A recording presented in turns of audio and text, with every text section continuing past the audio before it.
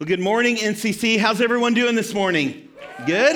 It's good to see you here. And if you're our guest, once again, we just want to welcome you. If this is your first time to NCC, or if you're watching this for the first time later this week online, we want to say thank you so much for joining us.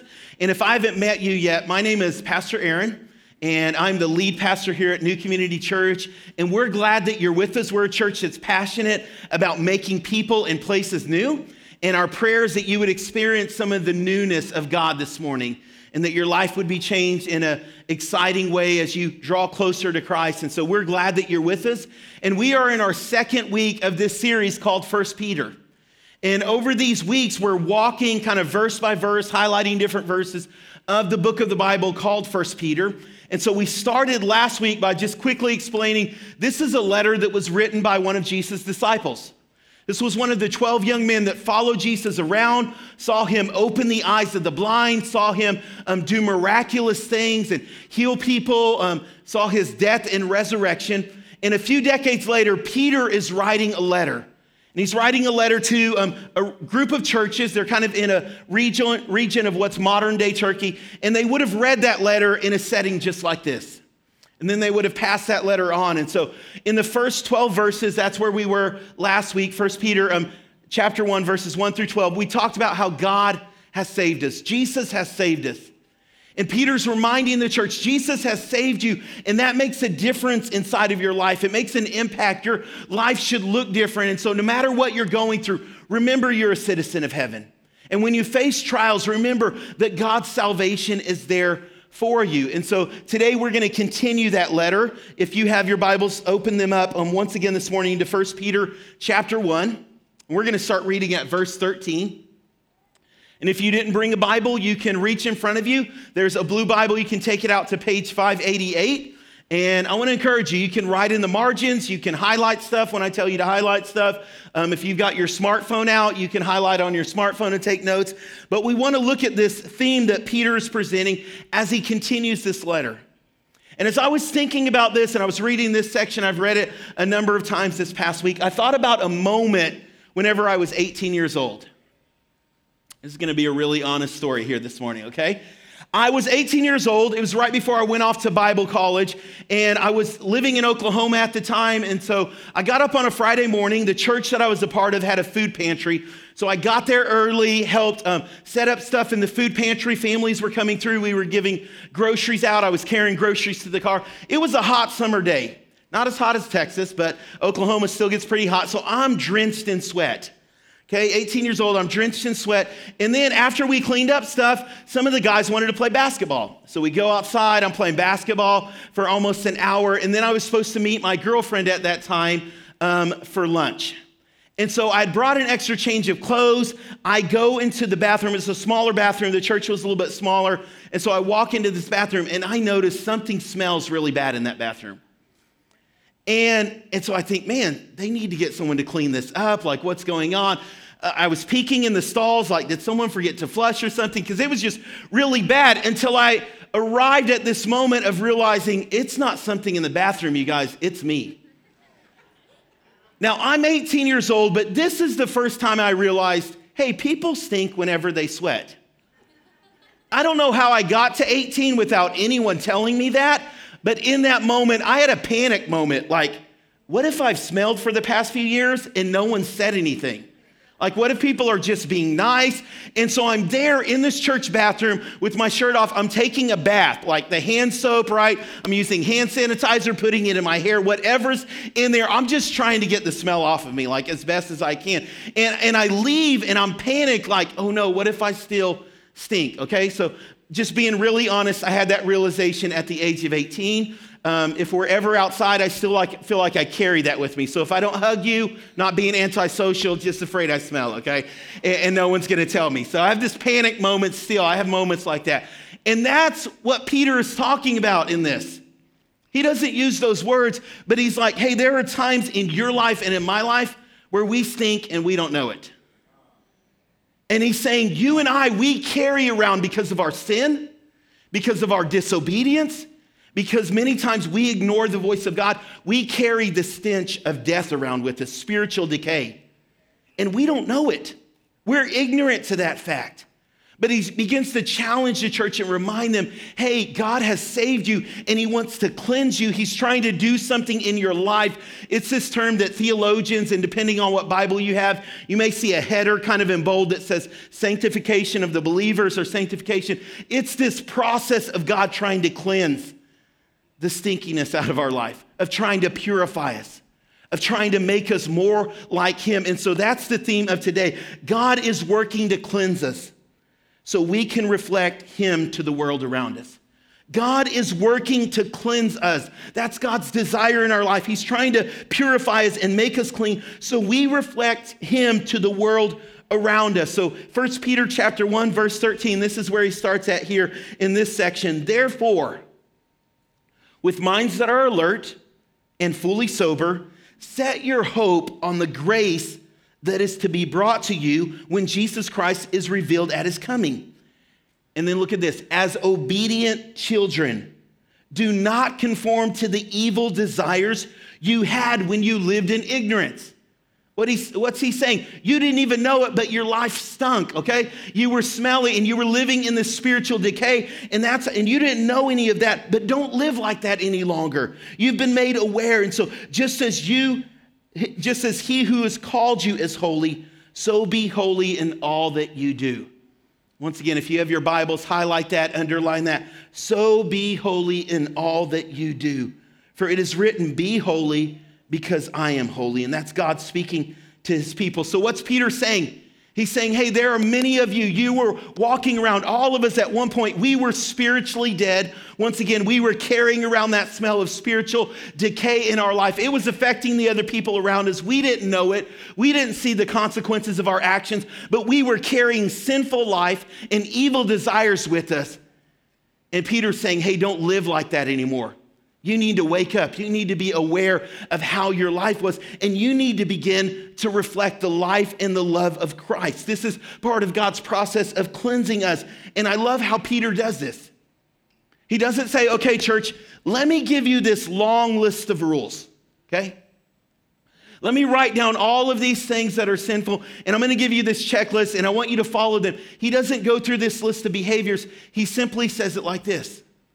Be holy as your heavenly Father is holy. Imitate him. Let your life reflect the goodness of God. Don't worry about the checklist or this long list of rules. Just start to think, how can I reflect my heavenly Father? Because he doesn't want it to be about a law. This isn't a new law you have to follow. This isn't some list of rules. No, he's saying, just reflect the goodness of God. Be imitators of Christ. Have you ever seen this kind of in the natural world, how this takes place? I was thinking through this as I was reading this verse, and whenever our kids were little, I would be in the living room and I'd be working out, right? And I had these like 10-pound dumbbells, and Jaron, our little guy, would run into the pantry and grab a can of corn. And he'd come and sit by me. Have you ever seen little kids do this? And he just wanted to be doing what I was doing. And so he'd say, look at my muscles, Dad, okay, working out those muscles like you. And he'd be lifting this can of corn. It was not as heavy as the 10-pound weight I had, but he just wanted to be like me. He just wanted to do what I was doing. I was remembering whenever our kids were a lot younger, and Sarah would pull out her guitar, Josiah, one of our little guys, he had one of those little wooden guitars. It only had 3 strings. It was never tuned, okay? And it had these knobs that you would turn, but he'd sit by his mom and he'd strum. Every time she'd strum, he'd say, look at me, Mom, I'm playing the guitar. It sounded bad, you guys, okay? Not gonna lie. Did not sound pleasant, but he just wanted to be like his mom. He was trying to imitate her. And that's what Peter is saying. Hey, you're not gonna get it perfect. You and I, we're not God. But we should be like those little children that are saying, look at me, God, I'm trying to reflect you. I'm trying to imitate you. God, I may not always get it right. It may not sound as good as your life or as amazing or as holy, but God, I'm trying to imitate you. And in everything that I do, in my speech, in my actions, in my thought process, in the way that I treat other people, I want them in my life to see the goodness of God and to see the holiness of God. Peter is reminding the church, God's doing a work inside of you. And this isn't about a list of rules. You need your life to reflect your heavenly Father's. God is cleansing you. And so live a life like his. Be imitators of God. Be holy in everything that you do, in every part of your lifestyle. And so we've talked about this before. Whenever we look at our life, whenever we're looking at how we live, we want to be very clear. This is not, can I earn my salvation? We do not talk about in this church, can I be good enough to cancel out the bad that I've done? That's not how this works. That's not what Peter's talking about. He's not talking about, can I do enough to work off the bad deeds that I've done? What he's saying is, hey, we have a gracious Heavenly Father. We have a loving God. And because of his love that he's demonstrated to us, it pulls out of us. It calls to us that we would live a life that's different, that our life would represent him because we love him so much. We just want to be like him. We're trying to imitate who he is. We're trying to be that example that he's calling us to. And so Peter reminds the church, this is what you're called to do. This is how you're called to live. Imitate your heavenly Father. He goes on in 1 Peter chapter 1, verse 17. Since you call on a Father who judges each person's work impartially, live out your time as foreigners here in reverent fear. We talked about that last week to remind ourselves we're citizens of heaven. For you know that it is not with perishable things, such as silver or gold, that you were redeemed from this empty way of life handed down to you from your ancestors. Listen, but with the precious blood of Christ, a lamb without blemish or defect. He was chosen before the creation of the world, but was revealed in these last times for your sake. He's saying Jesus gave his life for you. Jesus went to the cross. He paid the price of your sin and my sin. Our salvation was bought by the precious Lamb of God because God chose to wrap himself up in flesh and to live here on this earth and to walk among us and to show to us and demonstrate the love of God. Realize that's what your salvation costs. That's why we live separately. That's why we live different, is because of the price that has been paid. Now, immediately, the people that Peter is writing to, that would have invoked an image. Because all the time, they would have seen individuals walk past the temple, these places of worship to all of these Greek and Roman gods, and they would take out some silver coins and they would drop them in the temple treasury. And the reason why you would give money for those people in that custom is you were trying to earn the favor of God. You were trying to atone for maybe sinfulness or something you had done wrong, and maybe the gods were mad at you. Maybe the gods were angry at something that you've done. You didn't know, you couldn't tell, and so you'd try to buy your way out of it with some silver or gold coins. And Peter's saying, that's not going to do anything. That stuff's going to rust. It's going to fade. Someone can come in and can steal that. That's not how your salvation's been paid for. Your salvation has been paid for by the blood of Christ. You didn't do anything to earn this. You didn't do anything to deserve this. This is God knowing that we were broken people, that we needed rescuing, and so he came on his own behalf. When we couldn't pay the price, Peter is saying, remember, the price has already been paid for you. Our sin costs something. And sometimes, Peter's reminding them, sometimes we forget that our sin has a price to it. And he's challenging them, reflect on what your sin costs. Have you ever stopped and done that? Reflected on what your sin cost? And so you're sitting in a conversation and that coworker, that friend says something amazing and you want to one-up it. And so you tell a little white lie, right? Like it's not gonna hurt anyone. It's not that big of a deal, right? Like I've done that. And hey, I actually did this. And they're like, wow, you did? Man, that's so cool. That's amazing. And all of a sudden when you stop and realize, hey, Jesus, I just pronounced your death sentence. In that moment of, wow, that was cool. That's amazing. You've done that. Was it worth Jesus going to the cross for? Like I want to put him there through my continued actions because of that. You guys, when you're sitting in front of a television and you know you should turn the channel, when you're sitting there on your computer or your phone and you know you shouldn't go to that website, Lord, that's worth Roman soldiers beating your face in and taking handfuls of your beard and pulling them out. Whenever I steal from the company that I work for, I take something that is not mine, I lie, I cheat. Jesus, that's nails going into your hands and your feet. See, my sin and your sin, it costs something. It's not free. And I know you may be sitting there, Aaron, that got dark really fast. And that's what Peter is saying. Hey, your sin, it's gruesome. It's gross. Our evil desires, they stink. And don't ever forget that Jesus had to pay for those. Your sin is not free. Another writer in the Bible said it like this: the paycheck of sin, it's death. When you live in that sinful nature, you're eventually going to get that payday. It is death. That's what's going to be paid. But the gift of God is eternal life. And Peter is saying, don't forget how you've been called to live. Don't forget this lifestyle that God is calling you into. It cost someone something. Jesus had to go to the cross. So live in that way that honors Jesus. Live in a way that talks about the magnificent love of God because of the lifestyle that you're living. That's how you're called to live. 1 Peter chapter 1, verse 21, he goes on to say, through him you believe in God, who raised him from the dead and glorified him. And so your faith and hope are in God. You trust in that salvation. That's where you put your hope and faith. Now that you have purified yourself, listen to this, by obeying the truth so that you have a sincere love for each other. Love one another deeply from the heart. Once again, if you have your Bibles, underline that. By obeying the truth so that you have a sincere love for each other.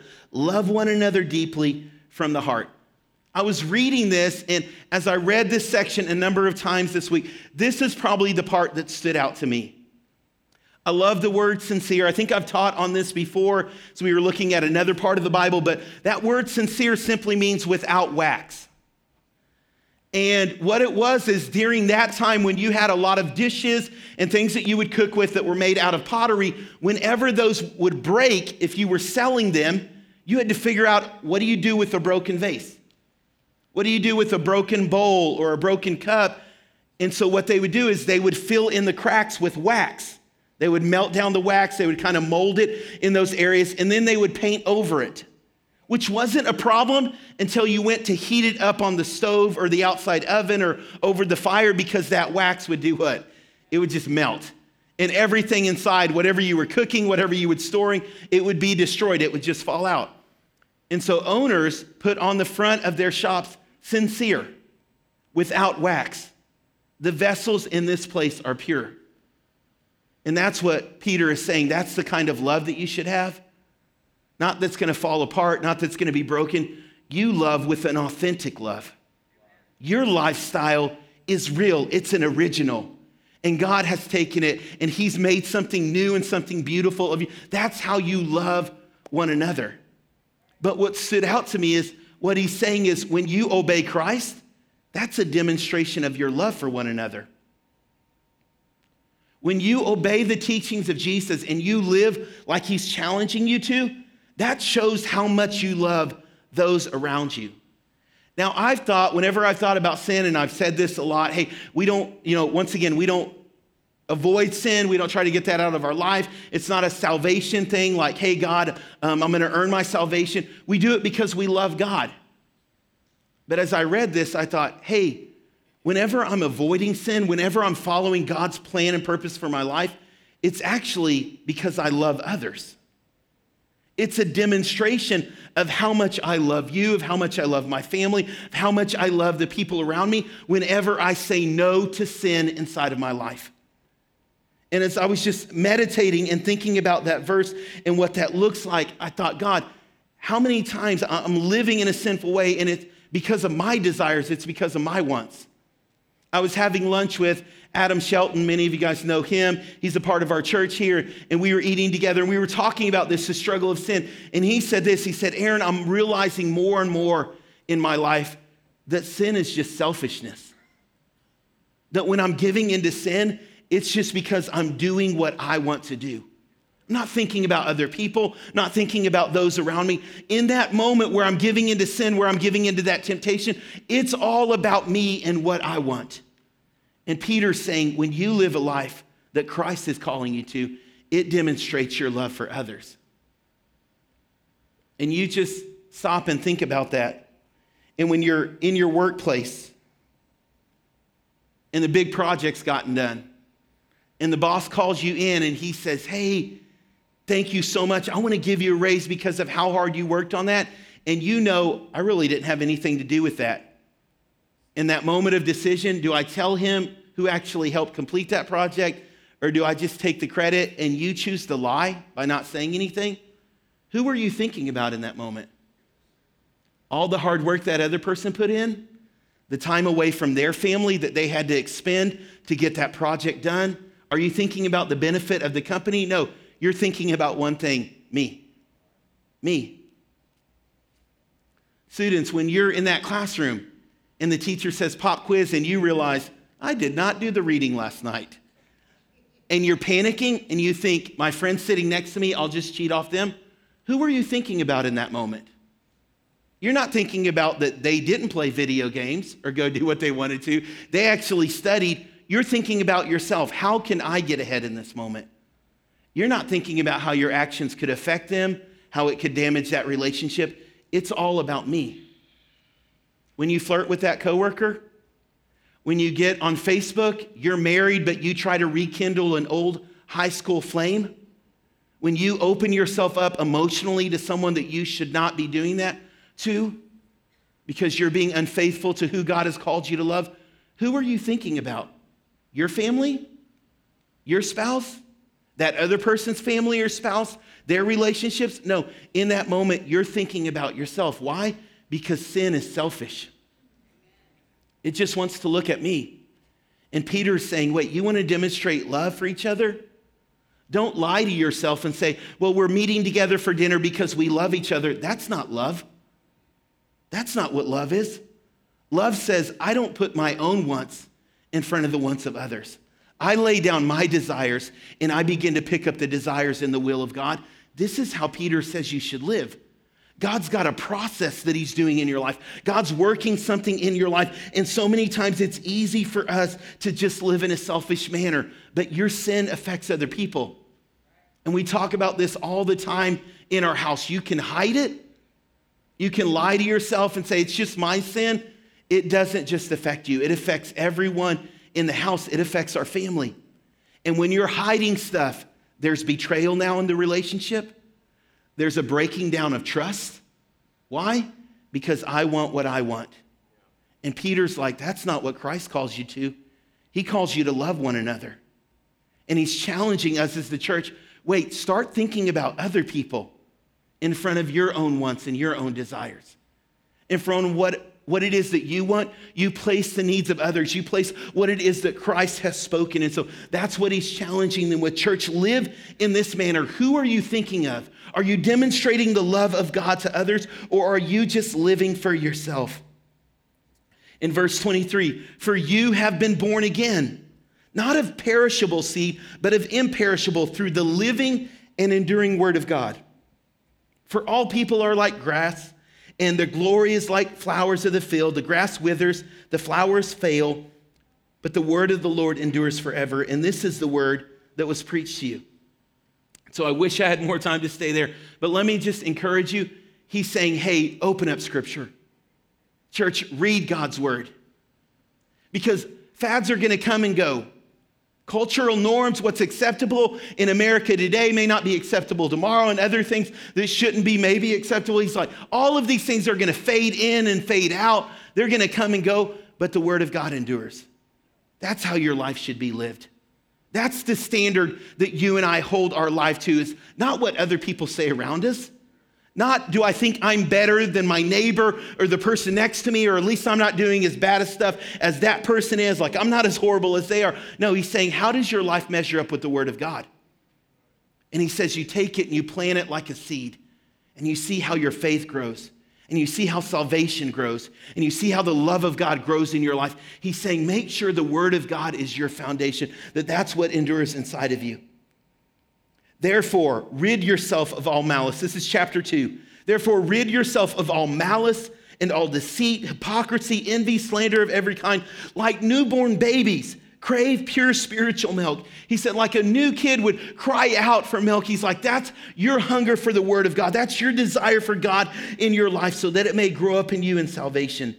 Now that you have tasted that the Lord is good. And as you come to him, the living stone, Kind of switches illustrations here. Rejected by humans, but chosen by God and precious to God. You also are a living stone. You're being built up into a spiritual house to be a holy priesthood and offering spiritual sacrifices acceptable to God through Jesus Christ. So Peter's saying, you're a spiritual house. The temple and the church is not a building of brick that you go to, it's you. And God's placing you together brick by brick to create this place where his presence can dwell. That you are the temple of God, where God's presence goes into your workplace. God's presence goes into your school. The presence of God is present at your family reunions and functions and at sporting events. Why? Because you are the church. Peter said, realize that the way that you're living is carrying the presence of God. You're the precious stones that God has chosen. For in scriptures it says this, I lay a stone in Zion, a chosen and a precious cornerstone. He's talking about Jesus here. And the one who trusts in him will never be put to shame. Now to you who believe, this stone is precious. But to those who do not believe, the stone that the builders rejected has become the cornerstone, and a stone that causes people to stumble, and a rock that will make them fall. They stumble because they disobeyed the message, which is also what they were destined for. What's Peter saying here? He's saying, hey, you realize Jesus should be the foundation of your life. He's the foundation of who you are. I've shared this before, but I love to listen to podcasts. And so when I was reading this, I was thinking back to a podcast. It's called Stuff You Should Know. And they talk about just all this random stuff. But they talked about how the pyramids were built. And they leveled out this ground that they were going to build these pyramids on, these ancient tombs. And they said one of the first things that they did is they chose what was known as a foundation or a cornerstone. They didn't have laser levels and all of this stuff. And so that foundation cornerstone was so pivotal. Because however you set that was the direction that everything else was going to go in that building. It was how you were going to lay the other stones. It was pivotal. It was going to point the direction. It was going to be how strong the base of that was, that first cornerstone. So you'd look at the one that you wanted. You'd look at the very best one, and you'd put it there first. You'd make sure that it was straight. You'd make sure it was positioned exactly how it needed to be so that everything else that was going to be built on top of it would be going in the direction that it needed to. And Peter is saying that's Jesus in your life. You put him as the foundation. He sets the direction. He sets how strong your life is going to be. And he said, I'm cautioning you, church, if you build your actions, if you build your life on anything else, it's going to crawl, it's going to fall, it's going to crumble, it's going to be destroyed. That's not going to last. But if you get a strong cornerstone in your life, you get something that's true, you get something that's precious, and you build everything in your life on that, it's going to stand the test of time. And strong winds may come, and things may knock up against it, and things may come and go, but it's going to stand because it's built upon Christ. And Peter's reminding them, church, how are you building your life? What's the foundation? Is your life directed in your emotions and what you feel? The way that you live, is it based on what brings pleasure to you or what you think is okay? Or is it built on the foundation of God's word? Is Jesus the cornerstone of your life? Because he said that's what's going to make it last. That's what's going to make it endure. Let me read these last few verses in this section here. But you are a chosen people, a royal priesthood, a holy nation, God's special possession, that you may declare the praises of him who called you out of darkness into his wonderful light. Everything that Peter's talking about, this way that we live, it's to reflect the goodness of God to the world around us. It's to bring light into this dark world so that they may see who God is. And so he challenges them in verse 10, once you were not a people, but now you are the people of God. Once you had not received mercy, but now you have received mercy. Dear friends, I urge you as foreigners and exiles to abstain from sinful desires which wage war against your soul. Live such good lives among the pagans, that though they accuse you of doing wrong, they may see your good deeds and glorify God on the day that he visits us. What's he saying there? He's saying, church, I'm encouraging you. You would live in such a way the people that are like, I don't believe in God, I don't know about that church thing, they would see your life and they would say, maybe he's real. Because that person's different. I look at the way that they live, and it's got to be a reflection of God. The way that they love others, the way that they serve, the way that they think about the needs of others before their own sinful desires, before evil in their own life. Man, they're constantly giving. This has got to be a reflection of God, that they would see your life and they would say, man, I want to know that kind of salvation. I want to know that kind of God. I want that inside of my life. Maybe I didn't know about God before, but when I see your life, there's got to be something to this. There's got to be a God that saves people. That's what Peter is saying. Live in that way. Let people see you and start to praise and glorify God because of the way that you're living. Church, once again, this isn't about a list of rules. I'm not bringing to you a list of do's and don'ts. I'm challenging you this morning, reflect the heart of your Heavenly Father. Just try to be like Him. In everything inside of you, be like Him. Don't put your own wants and desires before the wants of others. Love people extravagantly as you obey the teachings of Jesus Christ.